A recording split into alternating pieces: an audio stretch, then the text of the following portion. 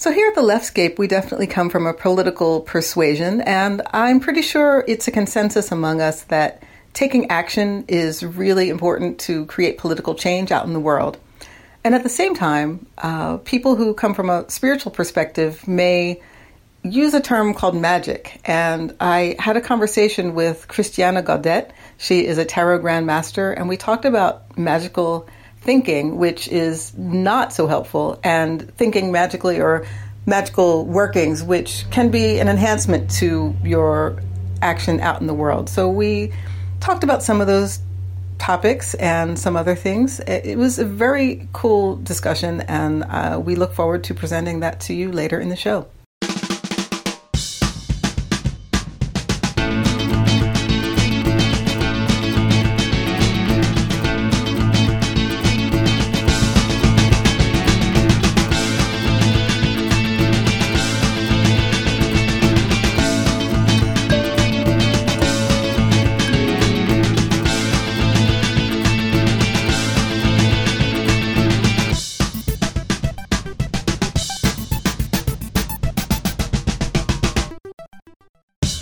Hi, I'm Robin Renee, and you are listening to The Leftscape, the shape of progressive conversation. Hi, I'm Mary McGinley. Welcome. Hi, I'm Wendy Sheridan. I want to say hi to 2019, and we're back after our little break. We're back. And this month is National Blood Donor Month, and I think Robin has some comments about that.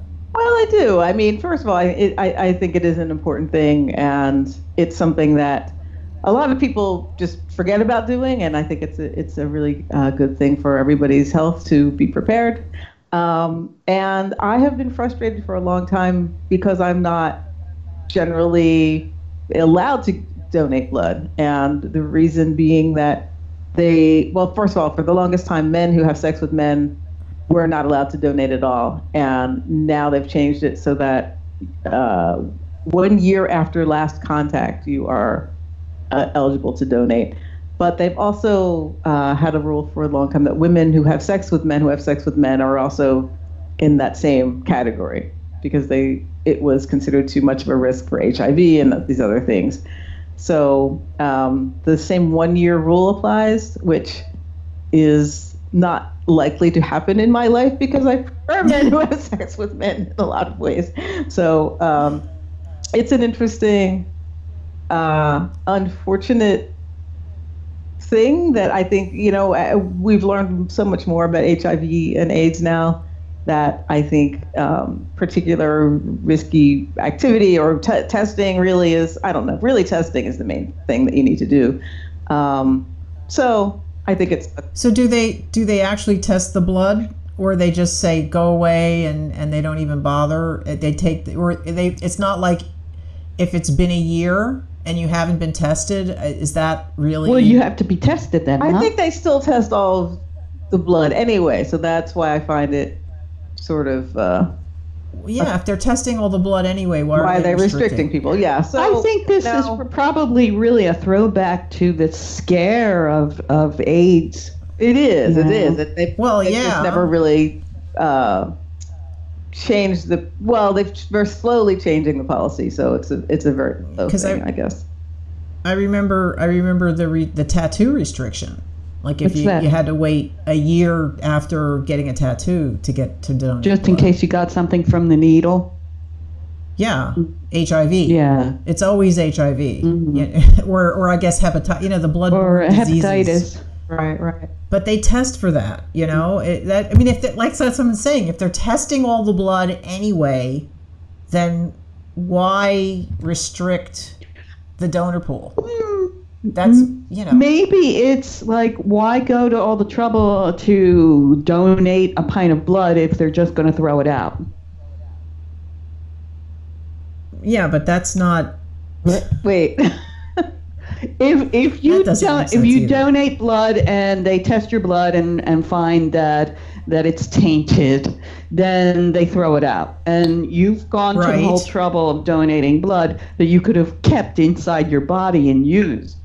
Yeah. Maybe that's But their thought processes. I don't know. Yeah, but it's like, why would it? I'm not saying that. All right, whatever. But I just think if they're testing all the blood anyway, that they don't need to restrict I think people. But so too, because it's a yeah.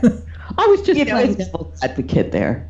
I'm not risky. the devil doesn't need a lawyer. Oh boy. What else is going on? What else is happening in the world? Okay, on the 16th of this month, it's National Religious Freedom Day. So I think, well, if it wasn't January and we weren't in New Jersey where suddenly it got cold because my daughter went back to California and she took the warm weather with her, I would practice my religious freedom by being naked outside, but that's not going to happen in January. So maybe that's why they do that. I think that's the challenge. Too, I might have to take that challenge. Oh my God.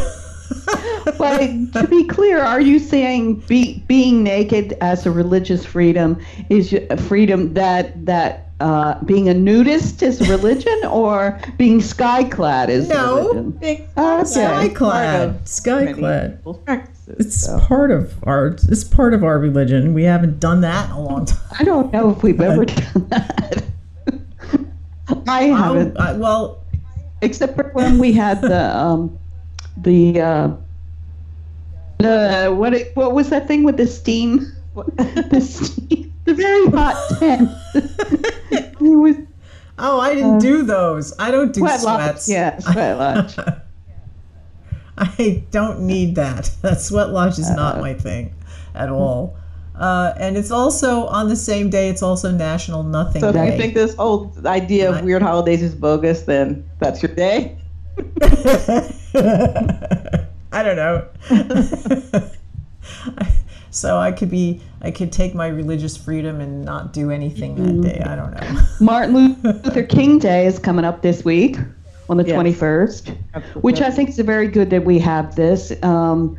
Although one of the things that I do with my students, because I work with college students who were in communications, and I always ask them at some point to talk about someone who is a great communicator, and eventually somebody will always bring up Martin Luther King. At least it used to be that.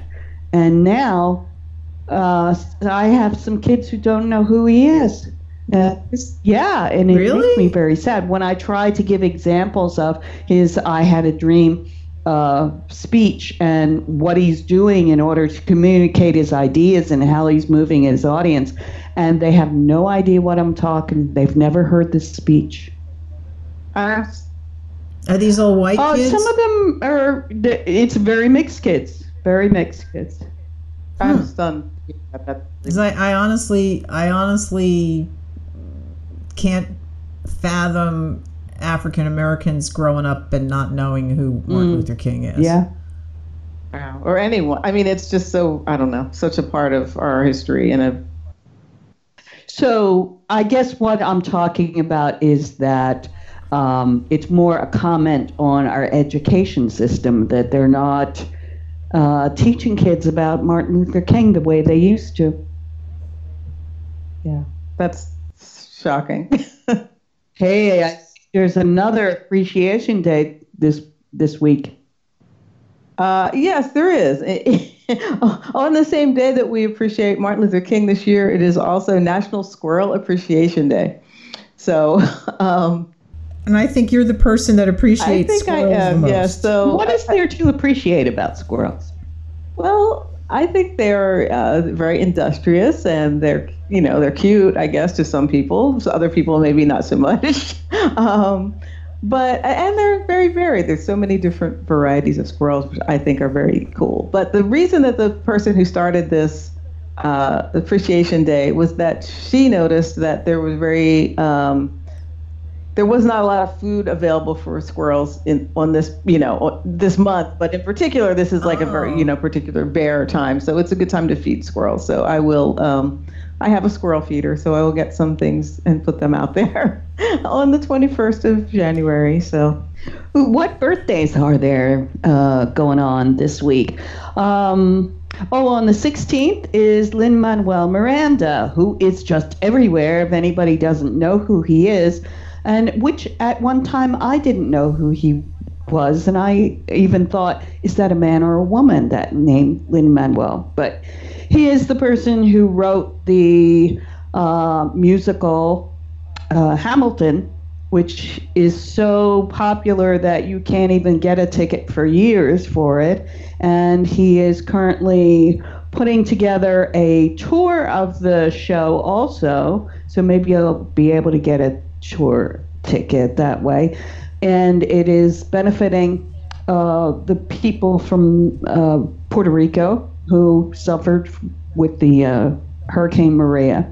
Also, that's where he's from, right? Yeah, his family is from Puerto Rico. His parents are. He grew up in New York. But also, you can see him in Mary Poppins Returns that just opened this month, or right around Christmas time. And apparently it is terrific, so I really want to go see that movie. Who else is... Oh, there's Michelle Obama on the 17th is her birthday. Happy birthday to her. Happy birthday to Lin-Manuel Miranda. Yes, and happy birthday to Jim Carrey on the 17th. He's an interesting character. In general, I don't know a lot of people who take him terribly seriously, and one thing that he's doing that's different from the past is he's been doing a lot of political cartooning, and so a lot of people are appreciating his very Trump critical cartoons, especially on Twitter. I see them. So that's something he's doing that's sort of a little bit out of the box. And I'm not sure I've forgiven him yet for his anti-vax stuff. Yeah, apparently, I guess he's recanted. That's kind of the scuttlebutt I've been hearing. But it's like once he started down that road, he became. I pushed him off my radar, and I have no interest in following anything he's doing anymore. So. And that does seem too that somebody who is a celebrity latching onto some kind of cause then gets it publicity, and then we start the argument of, you should stay in your lane, Jim Carrey. You don't really know about vaccinations. But I bet and we had that discussion all about that stay in your lane once before in one of our previous episodes. Right. Well, the point is that if you're an actor, you can't do something else. But I think it's misinformed information is a really bad thing. No. Yeah. That maybe that it even behooves someone who is a celebrity to take the time to look and make sure that whatever they're backing is that they have the facts. Mm-hmm. Or at least if they finally figure out that they're wrong, they admit it and they shout it from the rooftops, and they spend at least as much time and energy setting the record straight, as opposed to instead of just not saying anything and going on and moving on to something else. Yeah, because I would like to give people the benefit of the doubt to figure out if they did make a mistake to come back. Like, I don't feel like I could never pay attention to something that someone did if they decide to do better. I think we want to encourage people to do that, But I think it would be good to make an effort to. Yeah, I also just one other thing about Jim Carrey is that I was never particular fan of his particular movies, but it's just striking to me that he was somebody who made movies, who made a lot of money, he could demand a lot of money, and then he just up and quit and decided to be an artist. He was into painting. I know I've seen things about his paintings, and I think that there's not too many people who do that. On the 20th, I just want to say a quick happy birthday to Buzz Aldrin, the astronaut, and and also Tom Baker, my favorite doctor, Doctor Who doctor, the one with the scarf. Yes. Yes. Mm-hmm. I have a friend who looks exactly like him, walks around with a scarf. His daughter made a scarf just like that. The signed fake people autograph? Like freak out when they see him then? Yeah, people do mistake him for him. Wow. Cool. Because, I mean, he doesn't look like that now. Tom Baker doesn't look like that now because he's kind of elderly at this point. But well, my friend is well preserved. As the years go by, he looks the same. Wow. And January 21st is the birthday of Jam Master Jay, who was the DJ for Run DMC. And I love them. I think they're fantastic, and they did a lot to sort of really cross music over, that people of all colors could start to get into hip hop, and I think that's a really great thing that they did. And unfortunately, Jam Master Jay passed away in 2002, so we honor him on the 21st. So that was the birthdays, and now I think I'd like to talk a little bit about what happened in history on this day, the day that we are publishing this particular podcast, in January 16th. On this day in 1920, we had the first assembly of the League of Nations that was held in Paris, and I think that is worth noting. The League of Nations was the thing that started it all. And because we have... Started what all? Well, the whole idea of the UN, of NATO, of people working together from different countries, trying to prevent World War III. And well, the League of Nations was formed after World War I. Yeah, so they were trying to prevent World War I guess, but... Well, World War II. I mean, yeah, I'm sorry, World War II, yeah. And we have current president who obviously wants to get us out of NATO and wants to, I think he's just being a puppet of Russia, of Putin. And Putin wants to kill NATO, wants to kill the UN. And it's very upsetting, and we should pay attention. Attention must be paid. So... as we are recording this on the 8th of January, our government is still experiencing a partial government shutdown. And the speculation that I see online is wild, and people are going, well, you know, who's writing his speech for the State of the Union this month and all this other things, which I guess is going to be happening before our next podcast anyway. And our sitting president is, you know, threatening that he's going to declare a state of emergency to build, you know, so he can force so he would get certain executive powers that would let him build his wall without Congress giving the approval, which is apparently illegal, and he doesn't have the power to do that. And in that respect, he's kind of reminding me of my husband's ex-wife, who would just say these outrageous things that would be used to scare my husband, and then I would have to go look up stuff to make sure that pretty much everything out of her mouth is just bullshit, and that she can't have him arrested for doing it, you know, for being late on a payment or doing whatever. It's like he's making up his own shit and just saying things, and everybody's freaking out and finding out that, oh no, he can't do that. It's interesting how often the president or the current occupant gets compared to an abusive partner or parent of some type. That's interesting. It really is. Yeah. But I think that's true. And I guess another part of the speculation is, what will he be willing to try to do? You know, I was reading an article in the New York Times called "No, Trump Cannot Declare an Emergency," in parentheses, to build his wall. And this is by Bruce Ackerman, and he talks about the different statutes and things that have been written into the law over time that really try to safeguard against this, so that we don't have people really abusing power. And there are exceptions when a president can step outside of that for an actual emergency, and then hopefully those those extra powers are repealed and taken back after the fact, and there's a lot that's happened. Go ahead. Oh, I was just going to ask, and do they give guidelines for what constitutes an actual emergency? Yes. I mean, in fact, it would be good to read this whole article. This came out on January 5th. Where was the article? In the New York Times. Oh, okay. Is this the Bruce Ackerman?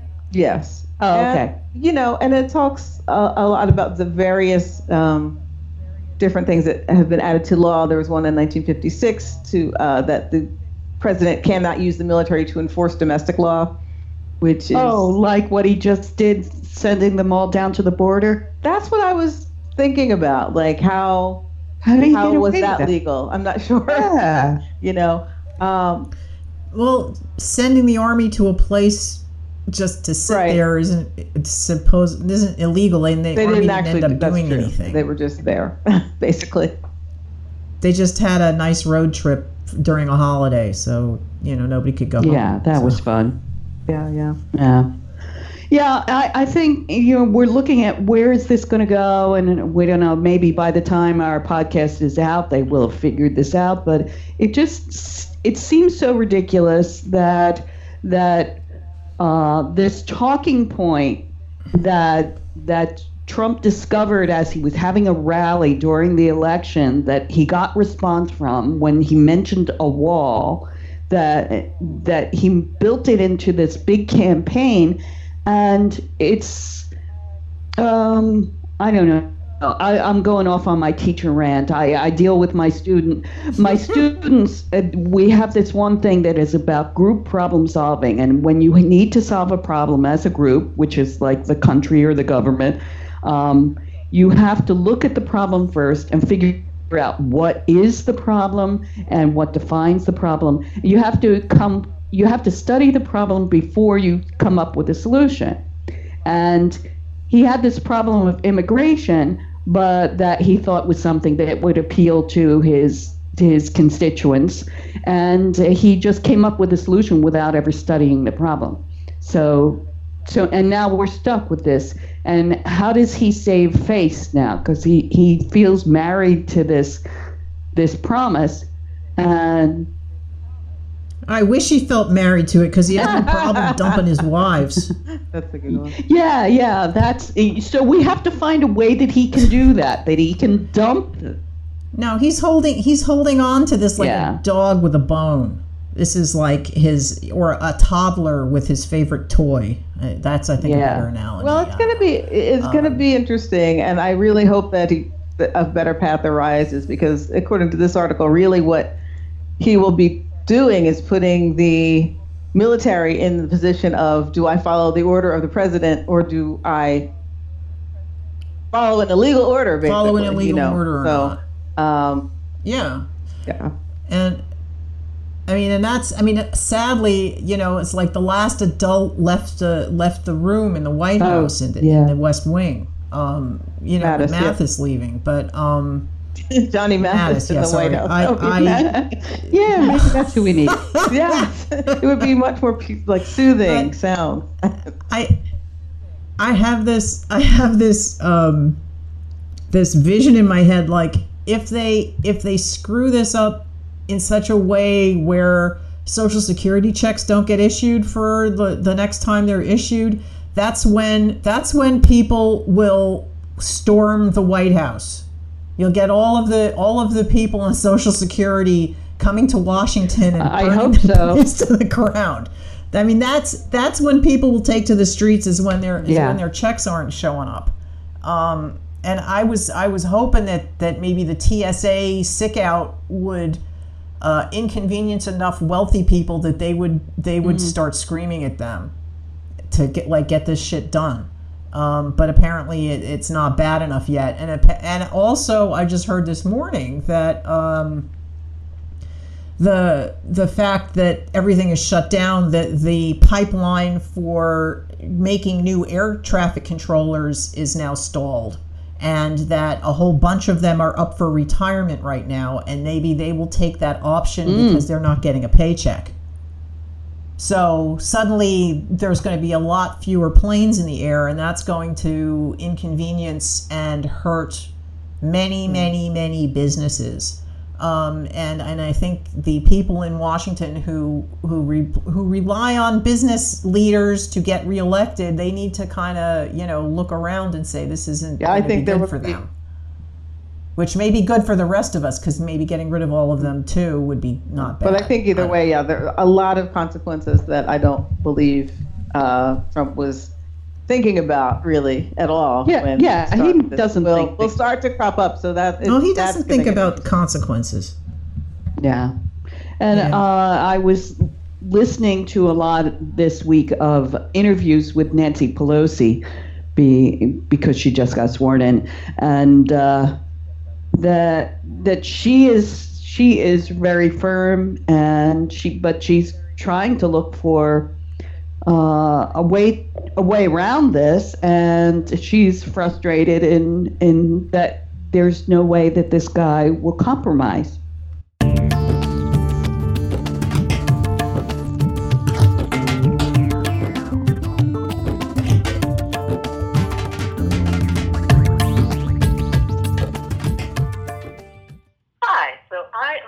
To Christiana Gaudet.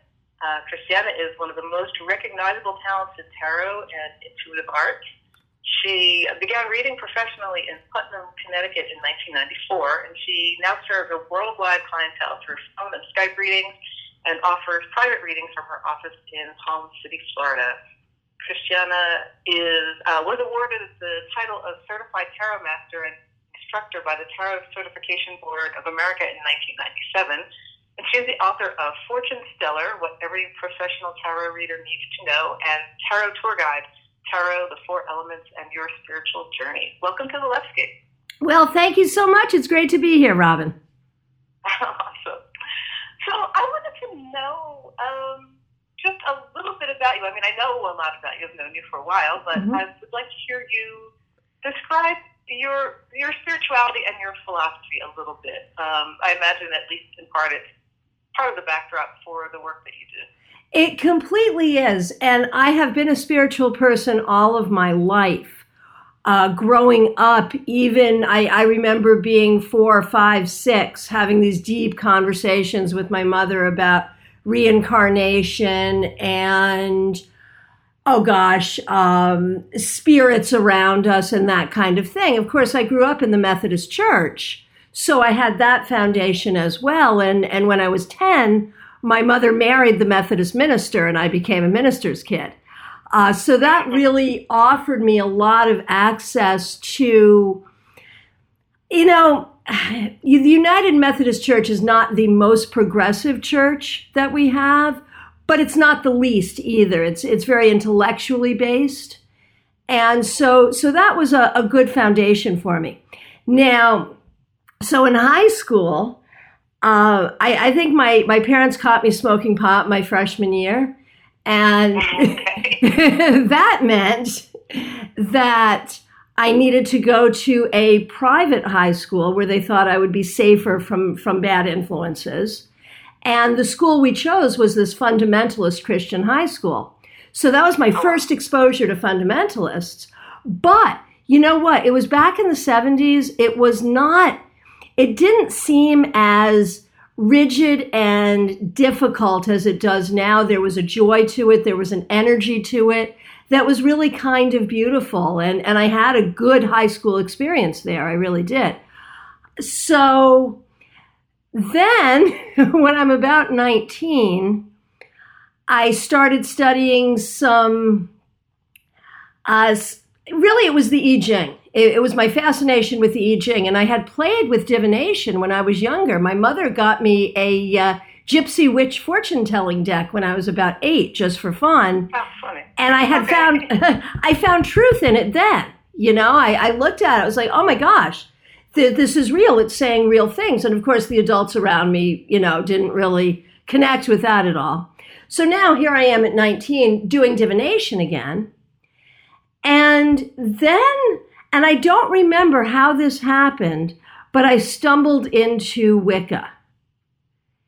And that really was what blew the doors off of everything for me, where I came to understand the metaphysical properties of the four elements. And through my study of Wicca, you're told when you first take on that study that you have to have some form of divination. You have to play with that. So I got a tarot deck. And from there, the rest is history. Now, in terms of how I identify spiritually today, I am very universal. The four elements, earth, air, fire, and water, are the cornerstones of my spirituality. Also the cornerstones of how I teach tarot and how I understand tarot. And in that, I am able to work with people of all faiths and find the commonality that we have. And it is in that commonality, I think, that truth exists.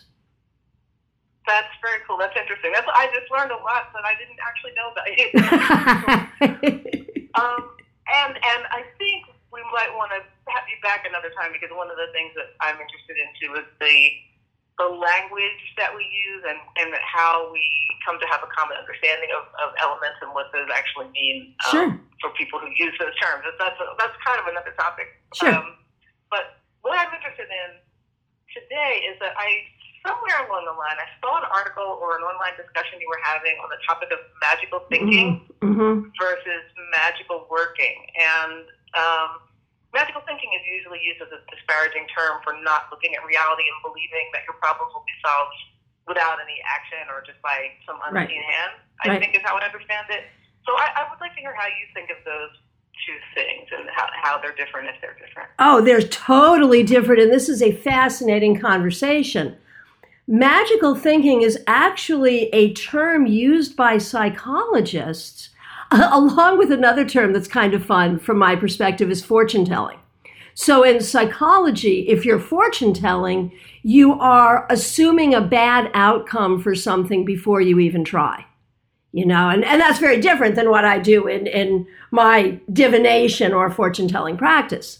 And so within the fortune telling is a negative thing. Is a negative thing, yeah. Don't be fortune telling, go and give it a try. So within that same community, magical thinking really involves a lot of bargaining with the universe.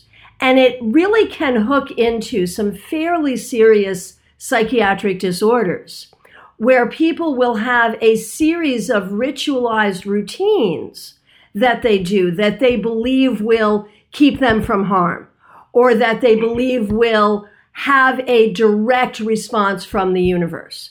I guess, when we were growing up, the whole step on a crack and you'll break your mother's back thing. That's a simplistic form of magical thinking. But even people who don't have severe psychological disorders will often fall into a pattern of believing that they can bargain with the universe. And a lot of that, I think, is sort of connected to the Elizabeth Kubler-Ross model on death and dying, how we accept difficult things, how we accept death. And one of the 5 stages of acceptance is bargaining, where we say, well, if I do this, this bad thing won't happen. And that's really, I think, in a nutshell, magical thinking. I've seen it manifest in some really odd ways. We have, certainly stereotypes around that. The golfer who has to wear his lucky socks. That can be magical thinking. But from an actual spiritual magical perspective, what if those socks were enchanted? What if you actually did magical working to make those socks carry a particular energy that is helpful?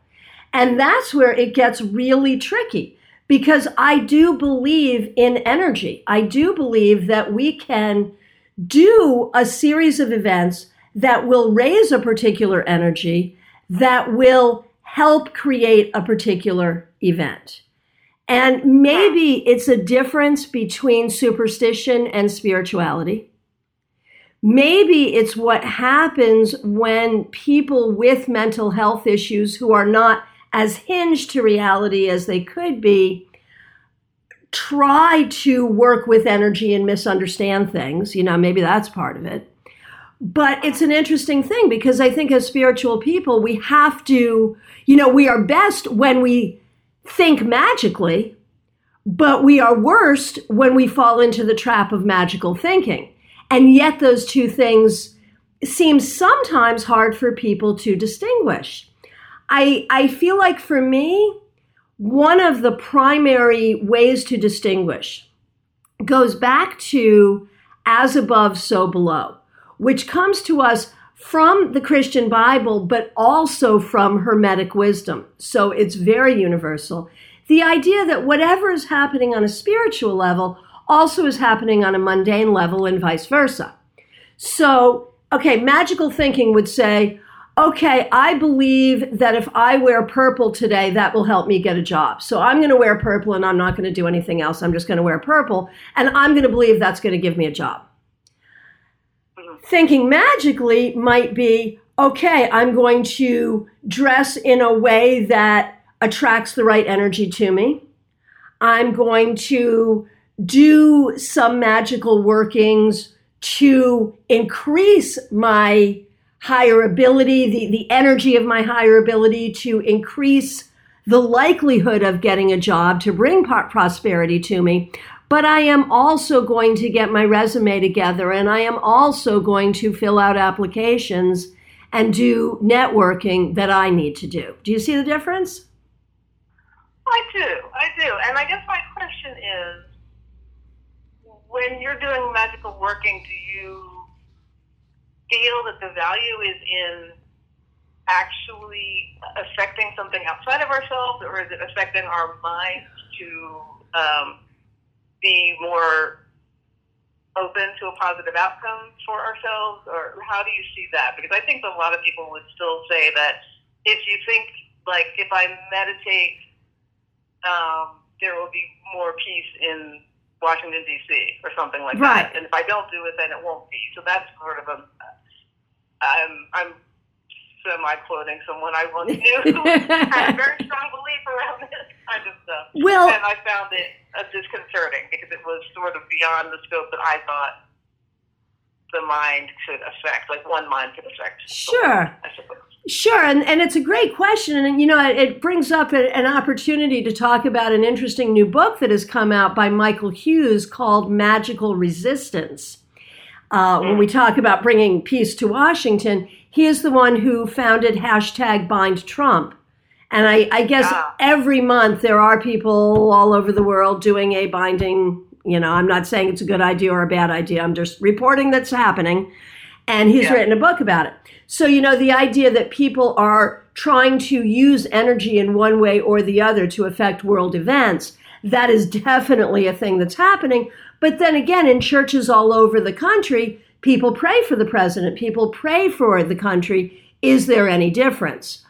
Right. And that's, I guess, really where the question is. When we meditate, when we pray, when we dance naked in the moonlight, when we cast a circle, are we affecting change outside of ourselves? Are we working with energies and entities outside of ourselves?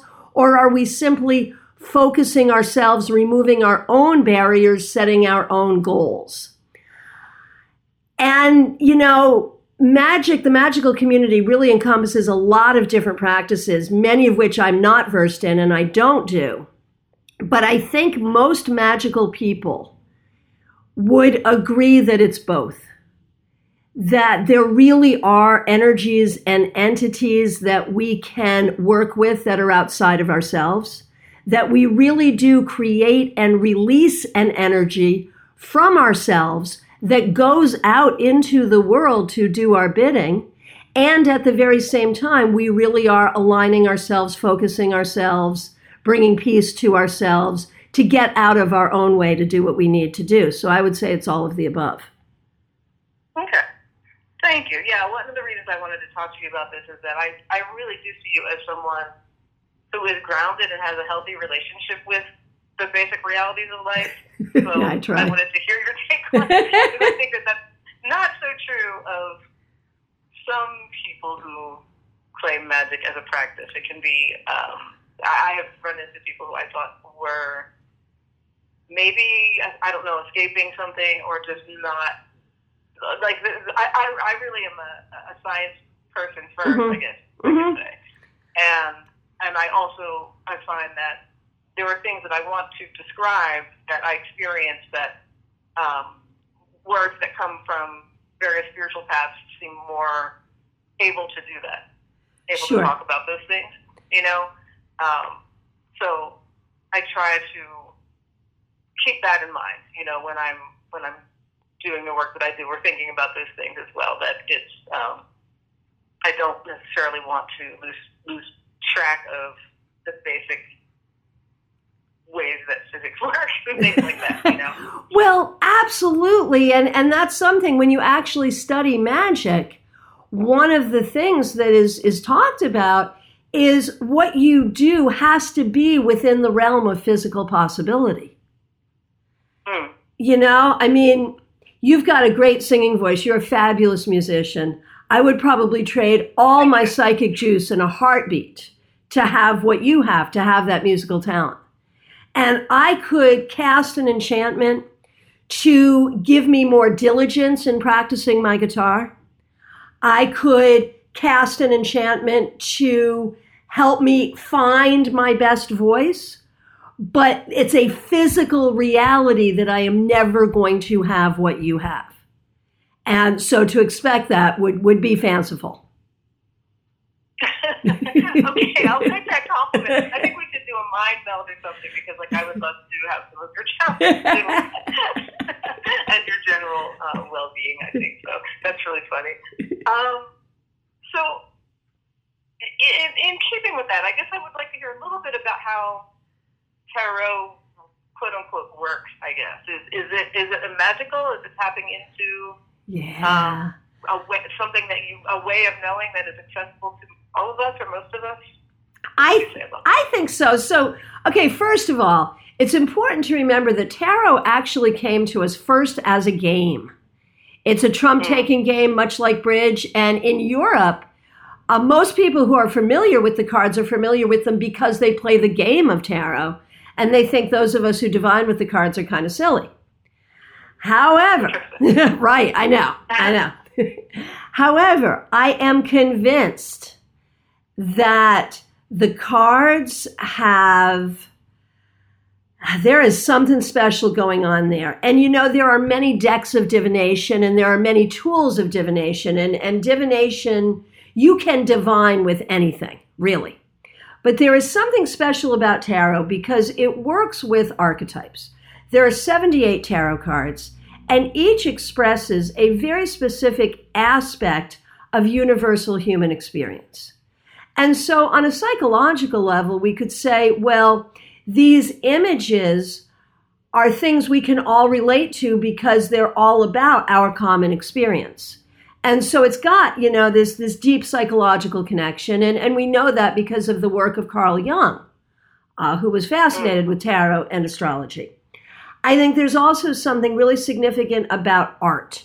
When you think about the 7 chakras, the brow chakra controls your eyesight, your imagination, and your psychic ability. So it makes sense that if you look at pictures with your eyesight and use your imagination when looking at those pictures, you're going to tap into your psychic ability. So there's that. So like as without, so within kind of a thing or something like that. Absolutely. Now, is there some spiritual being controlling tarot? There are beliefs about that. The Golden Dawn felt that the angel Heru presides over tarot. I feel like spirit will speak through tarot. Absolutely. But I feel like spirit wants to speak to us and will speak to us in whatever way we will hear spirit. Tarot is just a really easy way to make that happen. Okay. Interesting. So it's a tool, yeah. I mean, that's sort of how I would see it, as a tool, you know, and whether or not you think there's overarching spiritual consciousness that's speaking through it, or if it's tapping into the inner knowing or the archetypal knowledge is sort of up for how people, right? I guess it's personal philosophy that. Absolutely, and I think you've gotten to know that for me, it's always all of the above. All of the above. Yeah, totally. Correct. So, as a side note, I'm curious if you've seen the David Bowie tarot and what you think of that deck. You know, I almost had the opportunity to hold it in my hands, and I was too busy and had to blow it by. I've seen it online. I love David Bowie. As you know, one way that you and I connect is regarding music. And I love Bowie. I was so disheartened by his passing. And I am really happy that there is a David Bowie tarot deck. Would I actually read with it? No, I would probably collect it and look over the pictures and enjoy it, but I would probably never read with it. Interesting. Yeah. And is that because it's a new sort of creation? It's not using the images that you're used to? I think that could be it. I also think with a client, it might be kind of distracting. Mm-hmm. And there are new tarot decks being made every single day. If there's something you're into, I guarantee there's a tarot deck about it. And this is a great study because it helps us to understand the archetypes. You know, how would the archetype of magician be depicted in fruit? How would the archetype of the magician be depicted in household appliances? You know, whatever. And that is a great exercise, but it's not really something I want to think about when I'm doing a reading. Mm-hmm. That makes sense. Yeah. So, anything else? Anything you'd like to share about what's coming up for you? Well, so I tour. I go lots of different places. I am always available for readings and mentorship in my office in Palm City, Florida, as you said, but also by phone, Skype, and FaceTime. But I go other places. At the beginning of March, I'm going to Newt's, which is the Northwest Tarot Symposium. You can still get in on this. It's a great thing. It's a 4-day event, or you can make it a 1-day event, a 2-day event, or a 3-day event. On the Monday of that event, it's March 1st through 4th. That's a Friday through a Monday.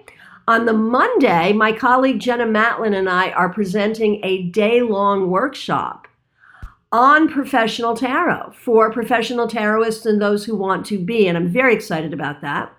I also travel to Connecticut. I'll be there at the end of March, beginning of April. I'll be there again in June and in August. I do readings in Madison, Connecticut, and I also do house calls and house parties in Massachusetts, Rhode Island, New York City, and throughout Connecticut.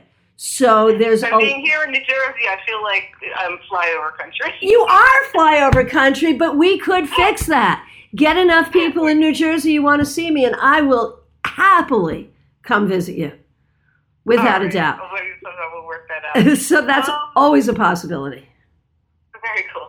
And any wisdom you'd like to share, you know, based on this conversation about magical thinking versus magic or anything? Yeah, absolutely. Energy does exist. And what we put out into the world does matter. It matters to ourselves. It does matter to the rest of the world. Does that mean that if you're in a bad mood, you have suddenly cursed yourself and the people around you? Probably not. We're allowed to be upset. We're allowed to be hurt. We're allowed to be in a bad mood. But the more that we can focus on positivity, the more that we can find commonality one with another rather than our differences, the more that we can align ourselves with a feeling of peace. I'm not sure I understand. I don't know if you heard that. That was just Siri deciding she wasn't sure she understood what I had to say there. Yep. The more that we can align ourselves not only with our inner peace and not let anyone take away our inner peace, but the more that we can hold in our minds and hearts a good vision for our future, for our well-being, for the well-being of others, and for the well-being of our country and our planet, the more opportunity we really do have to change the world. And I believe that's a real thing.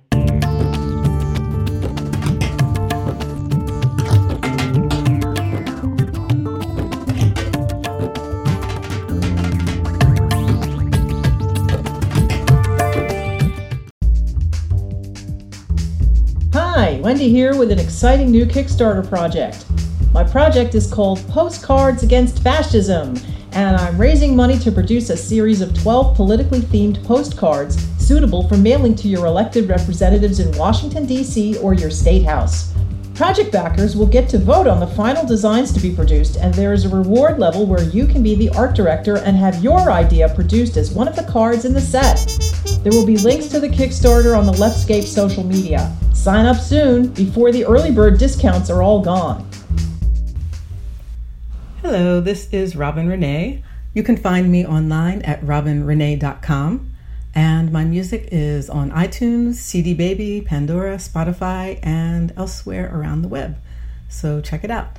And you can like me at facebook.com/RobinReneeFan. Tweet at me at SpiritRockSexy and follow me on Instagram at Robin Renee Music. I would love to hear from you.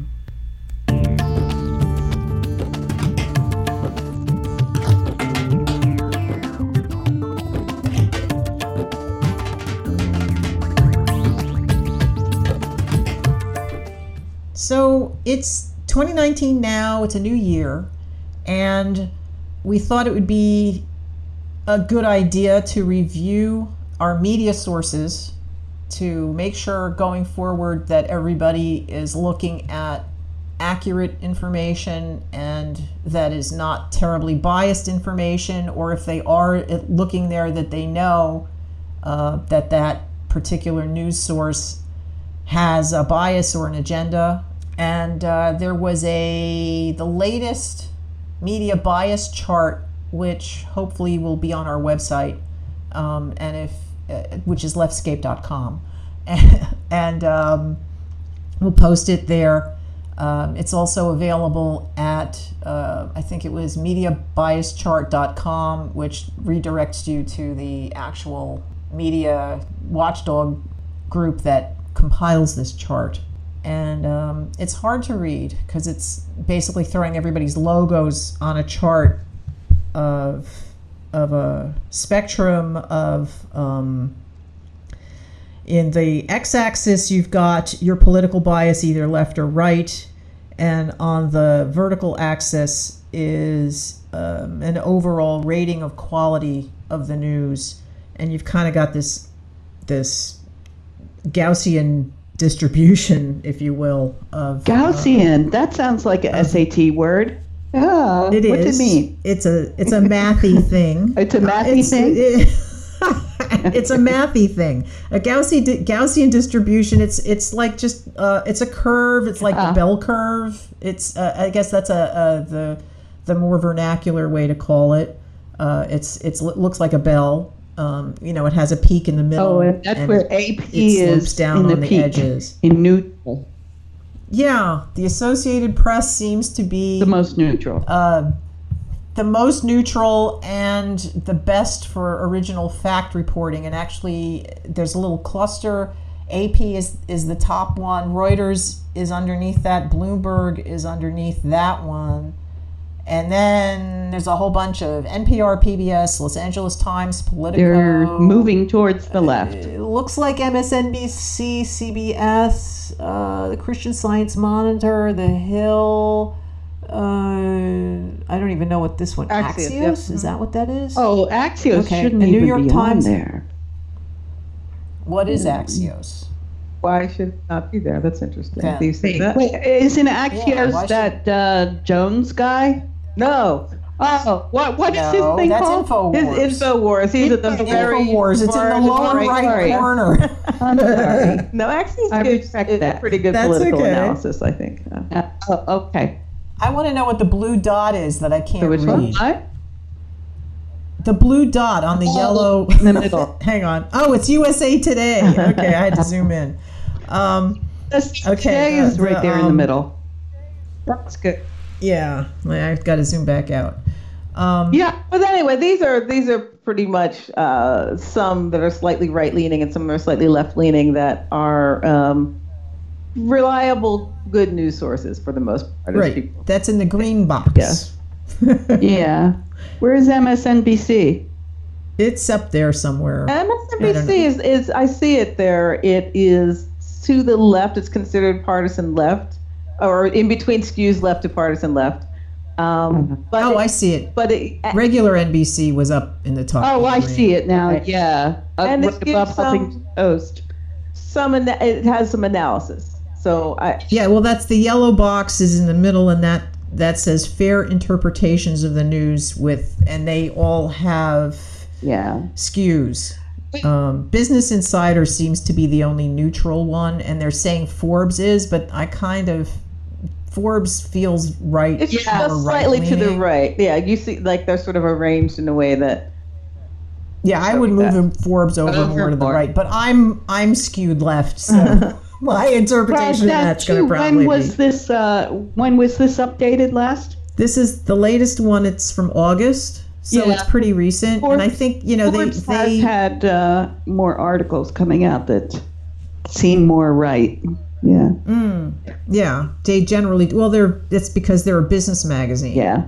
And business generally skews right. Yeah. A little bit. That makes sense. It's interesting, that I have I tend to listen to the ones that are maybe slightly left leaning but very much in the neutral category. So I really, for my main news, I really prefer NPR and BBC, I think, and same. New York Times. And I do like MSNBC, and I think I consider it comfort news, actually, in the sense that I, like, at the end of my day, sometimes I'll go to the gym and I'll, like, watch Rachel Maddow or something when I'm, like, on the treadmill or do something like that. And it's sort of like I understand the perspective, and I know that I kind of basically get the perspective, and I can hear someone's analysis from that vantage point. Yeah, and I like that, and and I also, but I'm aware of that's what I'm doing with that news, I think, and in general, like, to really get, like, the main, like, what's really happening in the world kind of thing. Like, I want to listen to a more primary news source, but but that's a way to just sort of, okay, if I want to hear analysis from a perspective that I know I understand and generally agree with, then I'll listen to MSNBC. Yeah. And the one thing I want to point out, at the bottom of the chart, the red rectangle, which they're saying is nonsense, damaging to public discourse, and there are not exactly necessarily an equal distribution on the right and the left, but I didn't even know about patriotics. I've never heard of that. I have seen people forward those things. Yeah, that's the farthest left. It's the left side, the left analog to InfoWars. Right. Oh yeah, I've never seen patriotics. Yeah, I've been at Facebook groups and things where people forward those things, and if I see that source, I would never. Right. I mean, I would never. I get like daily mails from Daily Kos and Alternet, and I have noticed that they do tend to. They have very clickbaity headlines, and they also don't tell you the whole story. They definitely have I see the bias in there. Yeah, I see over in that area the Young Turks, which I have watched some of their video, and as I'm watching, I'm saying to myself, gee, this is kind of like the opposite of Fox News. Yeah, I haven't watched them quite as much, but it's good to be aware that they do have a very skewed thing. I do see a lot from Palmer Report. I see Facebook groups where people are forwarding Palmer Report information, and that's one, like, and it is, sometimes it will have a headline that's, like, immediately upsetting. Like, there's a lot to be upset about in the news, but especially with those, you're like, what's going on? And then I see Palmer Report. Yeah, I need to actually print this out and, like, put it near my computer, so when I'm looking at stuff, I don't I don't start freaking out until I've looked at where it's coming from. Yeah. This is something that I'm really glad that we're discussing this, because I'm developing a lesson plan with my students in my communications class, that there is a difference between facts and opinion. That sometimes they think, they don't realize that. Well, that's because we have 24-hour news networks that conflate fact and opinion all the time. Yeah, exactly. And that You've got in the neutral and the AP, there are people who are giving you the facts, they're giving you the news, and the other people on the sides are giving you their interpretation of the news. Or their opinion and their opinion of the news. Yeah, and I think that's valuable, but it's important to know what's analysis. Yeah, I see. And when I started paying more attention, be aware. I'm sorry. It's important to be aware of what you're listening to. And it's also when I'm starting to see things that are shared on Facebook more, I'm noticing they're like coming out of the op-ed pages of the New York Times or the Washington Post, and they may be, very significant, and the opinions may be valid, but they're opinions. They're not. It's not a fact thing, And I think that's one little thing that Facebook has done recently that I'm actually starting to appreciate, because they now have that little pop-up, that little information pop-up that comes up when you mouse over a shared news article, and they. Haven't noticed that. What does it do? First it tells you, about about who published this. Okay, that's the first thing. And if you're getting something that looks newsy and it doesn't have that little eye pop up, that is not. That's a bullshit thing. That's not an ad. It's not an ad. It has to do just with if it sees a URL that goes to a news place like The Guardian or the New York Times or NPR or something like that. But then if you see like an article that somebody's posting, it doesn't have that, or if it's a chart or a meme or something like it's just something inflammatory, that if it doesn't have a little eye, it is not vetted. It has a high likelihood of being fake news, and it may even be propaganda that a bad actor wants to get legs on and to get everybody outraged over nothing. That's good to know. I'm going to watch for that. And it is interesting too that what is being called fake news is the most reliable news. The Ministry of Information doesn't want us to, have information. I'm thinking critical thinking. They don't want us to have critical thinking skills and to be able to evaluate facts on their own and make our own opinions. That doesn't serve them. But I do think this chart is very useful, and I've looked at it when I've gotten a piece of news from a source I'm not familiar with. I will take a look, and I think there's another website too that's like real or fake or something like that. And then there's also, when you see something that, when you're on social media and you see a post that looks outrageous, then if it's not coming from a news source, if it's coming from somebody's page that you share a lot of stuff or that you see a lot, then there's always Snopes, and there's some other sites that I don't know the names of that will also that are fact checkers. There's the one that also does the fact checking, which is the one that gives you the ratings of like Pants on Fire. The Washington Post does the Pinocchio. But there's a Pants on Fire. PolitiFact. Is it PolitiFact? Is that the one? That could be it. Yeah, I think we will have that. It had the word fact in it. Yeah, but I think PolitiFact has the meter that says true to Pants on Fire. I want to do what you talked about, what you just said. I'm looking at Facebook now, and I'm looking at an article about Ginsburg. Okay. And I can see that underneath it says breaking 2 hours, NPR.org. But, there's a little eye to the right on the lower corner. And that's going to show me more about this link. Okay. I've clicked it. And it tells me who NPR is. Yeah. Okay, that's good. I just wanted to find where that little eye was. Right. And it's not an eyeball eye. It's the letter I. Yes. for information. Yes. Okay. And if you see an article that doesn't have that, that means it's not coming from a legitimate media source. Oh, that's really good to know. Yep. Yeah. I'm looking at you. You were right, Wendy's PolitiFact that does Pants on Fire. Okay. And I have a few statements that they say are pants on fire, and a few of them include Michelle Obama says white folks are what's wrong with America. Oh my That God. is not true. 18 children died while in custody of Border Patrol during the Obama administration. That is pants on fire. Donald Trump saying the troops recently received one of the biggest pay raises ever, and that is the first. It was that it was the first pay increase in more than 10 years. Yeah, those were that's not pants true at on all. fire. Those are too. very pants on fire. Yeah, there's a lot of pants on fire things here, which are funny, but it's really not funny when people don't realize it and they forward it. Yeah, it's like funny until this you're arguing with somebody about it.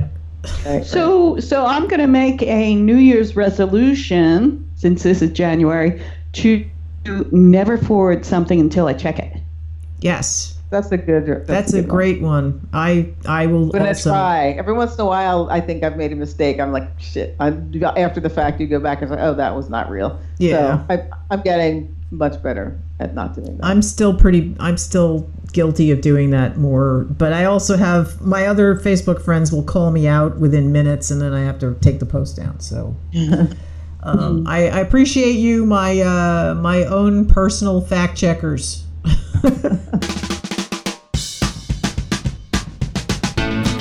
You've been listening to the Leftscape podcast.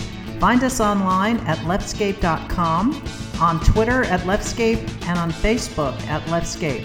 The Leftscape, the shape of progressive conversation.